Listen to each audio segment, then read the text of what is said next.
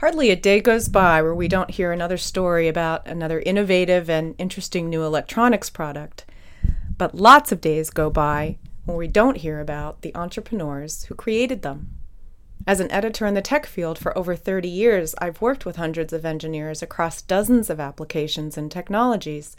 And while the products were fascinating, what I found more fascinating, and hopefully you will too, are the engineers behind them. Just a sidebar and a bit of a reason for my own inspiration is I grew up with one of the most interesting EEs I've ever known, my dad, who taught me to pursue knowledge passionately and consistently. And I often did a lot of the early learning in the green glow of a now ancient and monstrously large oscilloscope.